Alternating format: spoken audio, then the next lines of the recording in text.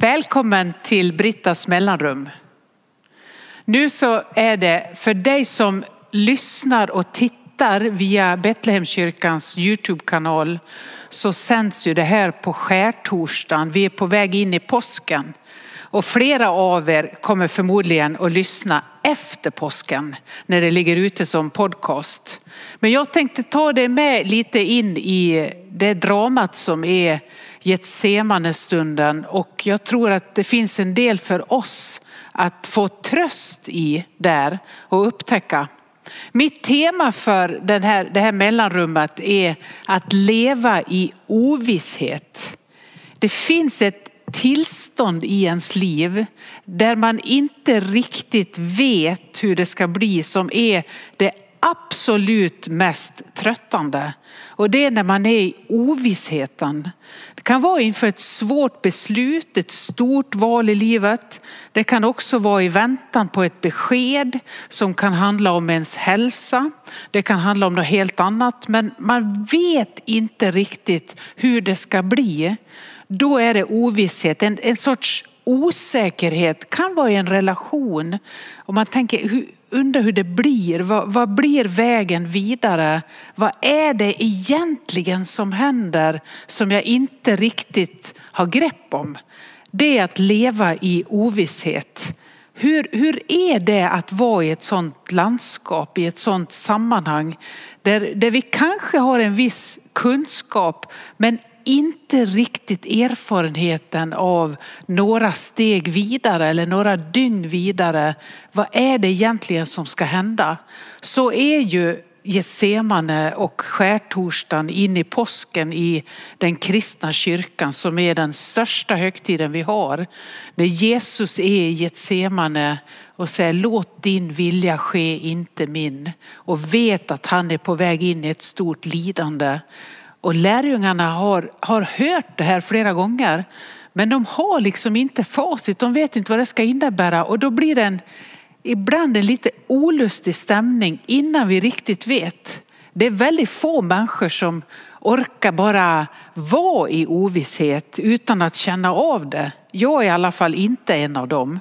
Jag tycker det är jobbigt att leva i det där mittemellan liksom. När jag inte riktigt vet vad som väntar. Men jag anar vad jag har bakom mig. Men jag behöver ta några kliv vidare och kanske ta några stora beslut. Då är man i ovissheten. Och jag tänkte landa där i det här mellanrummet. Att vi har sådana situationer, vare sig det är påskens budskap eller det är något annat i vårt liv som kanske håller på att dö för att få uppstå en ny gestalt. Eller som vi bara ska avsluta för att någonting annat ska kunna fortsätta. Eller så bara är vi där. Känner igen en situation i ditt eller mitt liv som är oviss. Det tycker jag är det viktigaste jag skulle vilja lyfta idag. Och jag tänkte faktiskt ge dig en liten förhandslyssning på en text som jag har lämnat in. En serie texter till Argumentsförlag. Det ska vara i en bok som handlar om kyrkoåret, och det som jag har skrivit under heter Livsgnistor. Och jag tänkte faktiskt bjuda på skärtorsdagens korta text som så småningom kommer i tryck, men det dröjer nog ett tag. Det kan också bli lite ändrat, jag har inte sett korrekturet än. Så nu är vi verkligen ute på djupt vatten, eller färskvara kan man säga. Så här skriver jag på skärtorsdagen, en kort reflektion. En liten glittrande fisk slog med stjärten i min mage. Så beskriver en nutida poet Guds närvaro i nattvardens mysterium. Plötsligt är det någonting som fladdrar till i magtrakten och språket letar efter begripliga ord. Bilden är självklar och fullständigt greppbar för den som hållit en sprattlande fisk i sin hand. Det är inte svårt att ana hur det känns. Närvaron, den där snabba och ryckiga sprattlande fisken, den fladdrande smekningen. Det kan också vara en stilla och tyst kunskap om att denna måltid är det nya förbundet.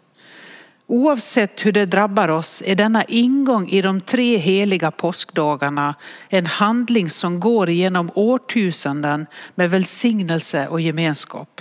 Att sträcka ut sina händer och ta emot en skir liten oblat som sakta smälter på tungan är en akt av gemenskap med Guds folk i alla tider. En påminnelse om en väg som innebär både smärta, glädje och förnyat hopp. Mitt i allt och trots allt som våra liv förråder så hämtar vi kraft vid detta bord och tar emot närvaron som ger sig till känna och går från död till liv. I den här texten så ville jag lite avslöja för dig, det är därför jag läser den nu, att det finns ett sätt att stå ut i ovissheten som handlar om det som är torsdagens budskap in i påskdagarna, som är att fira en Getsemanestund, säger vi i kyrkan. Att gå till någon av kyrkorna där man bor, att vara med om en stund som ofta innebär att man tar emot nattvarden. Att man sträcker ut händerna, får en brödbit eller en oblat, doppar den i en kalk med oftast alkoholfritt vin och tar emot Kristus själv. För att man inte vet hur ska jag hantera min ovisshet, så kan påsken vara en hjälp att gå de där stegen genom de dagarna. Och det kan också vara en annan tid i livet, att nattvarden är ett sätt att stå ut i en tid av ovisshet. Att man är med om en helig handling som inte behöver vara känslomässigt påverkan på mig, utan det händer ändå. Nu beskrev jag en poet som säger att en liten glittrande fisk slog med stjärten i min mage när hon tog emot bröd och vin och blev alldeles överraskad. Det kan man också bli, att man känner av närvaron. Men mest av allt så är det en handling i tro på någonting större än min egen ovisshet inför hur ska framtiden bli. Och den ovissheten är kanske mer påtaglig nu än vad jag någonsin tidigare har upplevt. Om man ser hur världen ser ut, vad som händer på alla möjliga fronter, med klimatet, med ekonomin, med oron i krigssituationer, med flyktingar på väg som kanske inte får rum, med människor som inte klarar att handla för att det är för dyrt. Det är så mycket som oroar nu och går in i våra hem och hushåll. Det är en tid av ovisshet. Ska jag klara mina räkningar? Ska jag klara mitt liv? Vad får jag för besked på den här undersökningen jag har gjort? Ja, du vet allt det där. Nattvarden är ett sätt att kliva innanför allt det och ta emot någonting heligt som ska räcka över tid och rum. Att man delar en gemenskap med Kristus som är de som tar emot nattvarden. Så det är ett sätt. Hur ser det ut där du är just nu? Utifrån min beskrivning av olika situationer, vad är ditt inre landskap nu? Precis just nu. Det yttre kanske är att du är ute och promenerar. Det är många som gör det när de lyssnar på podden. Du kanske sitter vid en dator, kanske i tvn, du har kopplat upp det här på något sätt. Se dig omkring, hur ser det ut där du är just nu?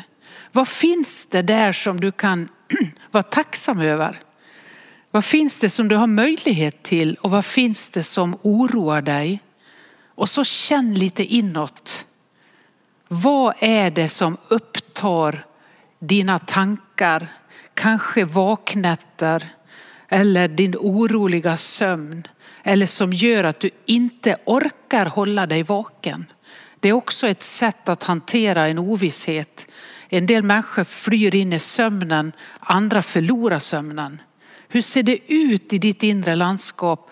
Vad är gott och vad är det som just nu oroar dig?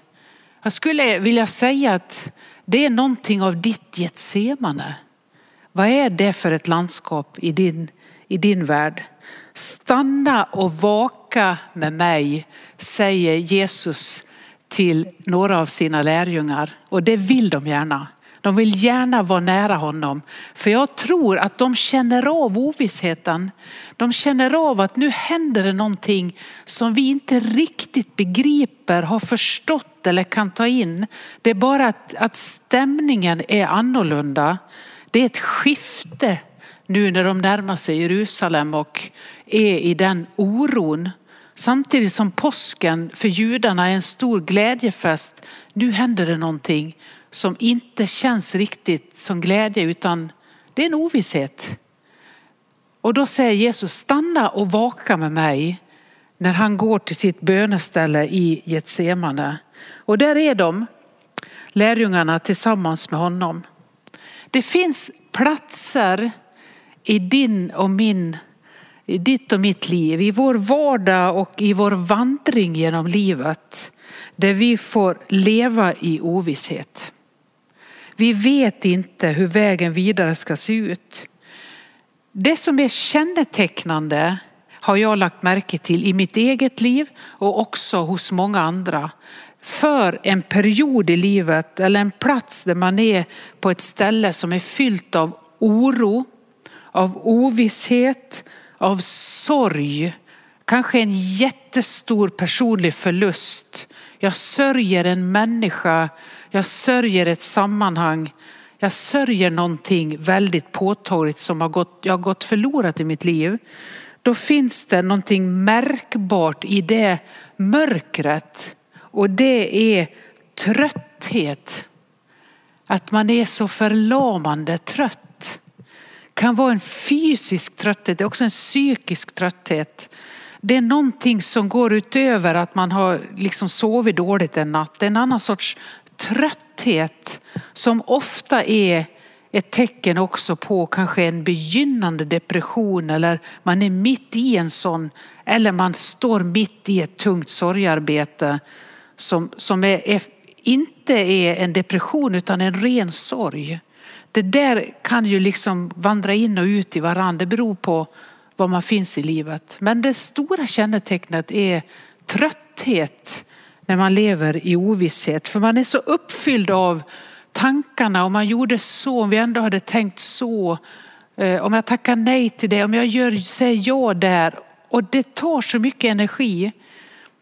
Och samtidigt så finns det nog ingenting som tar så mycket av livskraft och energi som sorg. Och i den där ovissheten och stråken av att det är någonting vemodigt, någonting sorgligt som är på väg finns lärjungarna tillsammans med Jesus just under Getsemane berättelsen och den stunden i påskdramat. De är där. De orkar inte hålla sig vakna. De somnar medan Jesus ber. Han har sagt stanna och vaka med mig. Ja, det är det de vill. Men de orkar inte. Det kommer en sån trötthet över dem. Det där kan jag känna igen. Inte just deras drama, men i ett liv där man ibland är i en ovisshet eller i någonting väldigt tungt. Att jag kan bli så oerhört förlamande trött. Jag hade för ett antal år sedan en depression där jag blev sjukskriven och gick liksom hemma mycket och försökte fylla mitt liv med mening för att jag var så urbota trött så att jag liksom fick lov att kliva av mitt arbete och jag var i en väldigt stark process som jag har lyft ibland i mitt mellanrum och som ni som har följt vet om. Det blev i alla fall till en depression och då får man ofta ett råd att man ska motionera och det är ett väldigt bra råd. Rör på dig så du får endorfin och att du får ljus och sol och liksom kraft i kroppen. Och så minns jag ett tillfälle när jag gick till gymmet mitt i den här sjukskrivningen. Var ombytt och klar och gick in och så satt jag med en av de där maskinerna och skulle göra vissa, som det heter, repetitioner av en viss vikt så här. Och jag satt där och upptäckte att jag orkar inte göra en enda repetition. Jag orkar inte dra i den där vikten en enda gång för jag var så förlamande trött. Man tänkte, ja men bit ihop, men det gick inte. Jag minns att jag bara satt i den maskinen och grät och så gick jag därifrån. Jag tänkte, det går inte idag. Det kändes som så märklig upplevelse. Jag gick tillbaka och bytte om och gick hem igen. Så småningom så gick det. Och här står jag nu. Här är jag nu. Du hör min röst och du kanske också ser mig nu. Jag kom igenom det, men det tog sin tid. Och det är någonting med att våga känna efter.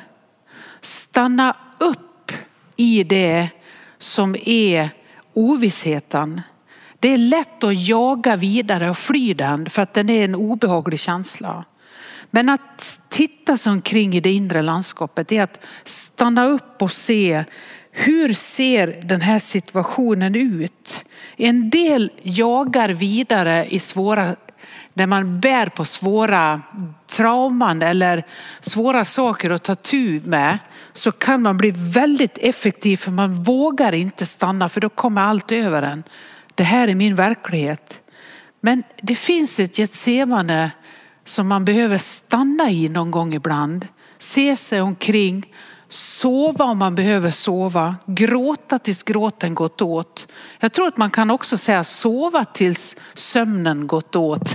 Och det är ju så i starka sorgebearbetningar så man kan inte gråta hela tiden. Så småningom släpper det. Och så går det en liten stund och sen kommer det tillbaka. Och så håller man på så i sjok liksom. Tills det börjar klinga av och det blir mindre gråt och mer kraft. Och så kanske det kommer tillbaka och så håller det på så. Men då är man på väg. Gå varsamt i det landskapet. Stanna i ditt Getsemane så länge du behöver. Tills du kan urskilja var vägen går. Att inte mörkret tar dig utan du stannar där och är trygg i att det här ska jag gå igenom. Jag ska inte fly ifrån det. För då återkommer det på något annat sätt. Det överraskar alltid det där som man vill fly. Man behöver gå rakt igenom det. Ta tid och gör det. Du kanske inte orkar vaka där i mörkret. Och då har du sällskap av lärjungarna och väldigt många fler. De somnar ju. Det är okej att sova. Men inte som en flykt utan som en tillfällig vila. Och så få hjälp att gå i det som är din livssituation. Att få se hur ser det landskapet ut och vad är nu mitt Getsemane. Det finns en text som står i Jesaja i Gamla testamentet. Den 45 kapitlet, den 3:e versen, så läser jag så här. Jag ger dig skatter dolda i mörkret, gömda rikedomar, för att du ska inse att jag är Herren, att han som gett dig ditt namn är Israels Gud. Det här tycker jag är en sån stark hälsning. Jag ger dig skatter och de är dolda i mörkret, gömda rikedomar. Det finns någonting som kommer ur att man vakar sig igenom Getsemane. Och de här påskdagarna är en sån berättelse att ta sig sakta igenom. Den dramat har alla människor i sitt liv nu och då. Våga stanna där så länge du behöver det.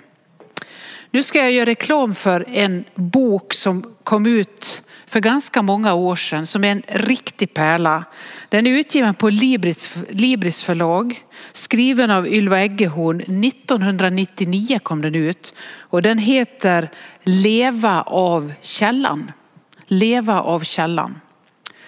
Där i den boken så ska jag citera nu en dikt som hon har och som jag tror att många har hört.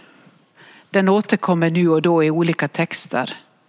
Så här skriver Ylva. Stå stilla i smärtan, rotad i det som är ljus i dig. Låt svärdet gå genom dig. Kanske det inte alls är ett svärd. Kanske det är en stämgaffel. Du blir en ton. Du blir den musik du alltid längtat efter att få höra. Du visste inte att du var en sång. Här bor någonting av skatten dold i mörkret. Att våga stanna och lita på att där finns det någonting. Det är okej att bli där tills man börjar urskilja vägen vidare. Och så vill jag då till sist säga så här. Jag tror att det är bara den som gått igenom de mörka nätterna som kan berätta om skatten som är dold där. Den som stannat upp och sen sakta vandrat genom de mörka nätterna är den som kan berätta om den dolda skatten. Men man gör det med väldigt små bokstäver om man ens berättar det för någon. Och man gör det när man har kommit en bit vidare i ljuset. Så våga tro på påskens berättelse. Att gå från mörker till ljus. Från lidandet till ovissheten, som också är påskaftonens stora berättelse. Att Jesus är död, de lever i den ovissheten. Var detta allt? Till uppståndelsen som är påskdagen. Det är en otroligt stark beskrivning av ett liv som också är våra liv. Och som är naturens liv och det som pockar på. Så våga gå den vägen och våga stanna. Kanske det är en stämgaffel som går igenom dig. Du är en sång. Ta emot välsignelse från Iona, denna vindpinade ö. Välsignelse in i de dagar som är dina, när de än är att du lyssnar in detta. Så våga lita på din resa och din väg, din vandring. Välsigna oss Gud med solens ljus ovan oss. Med jordens kraft under oss. Med vänners omsorg runt omkring oss. Med din avbild djupt inom oss. Och med din framtid som väntar oss. Amen.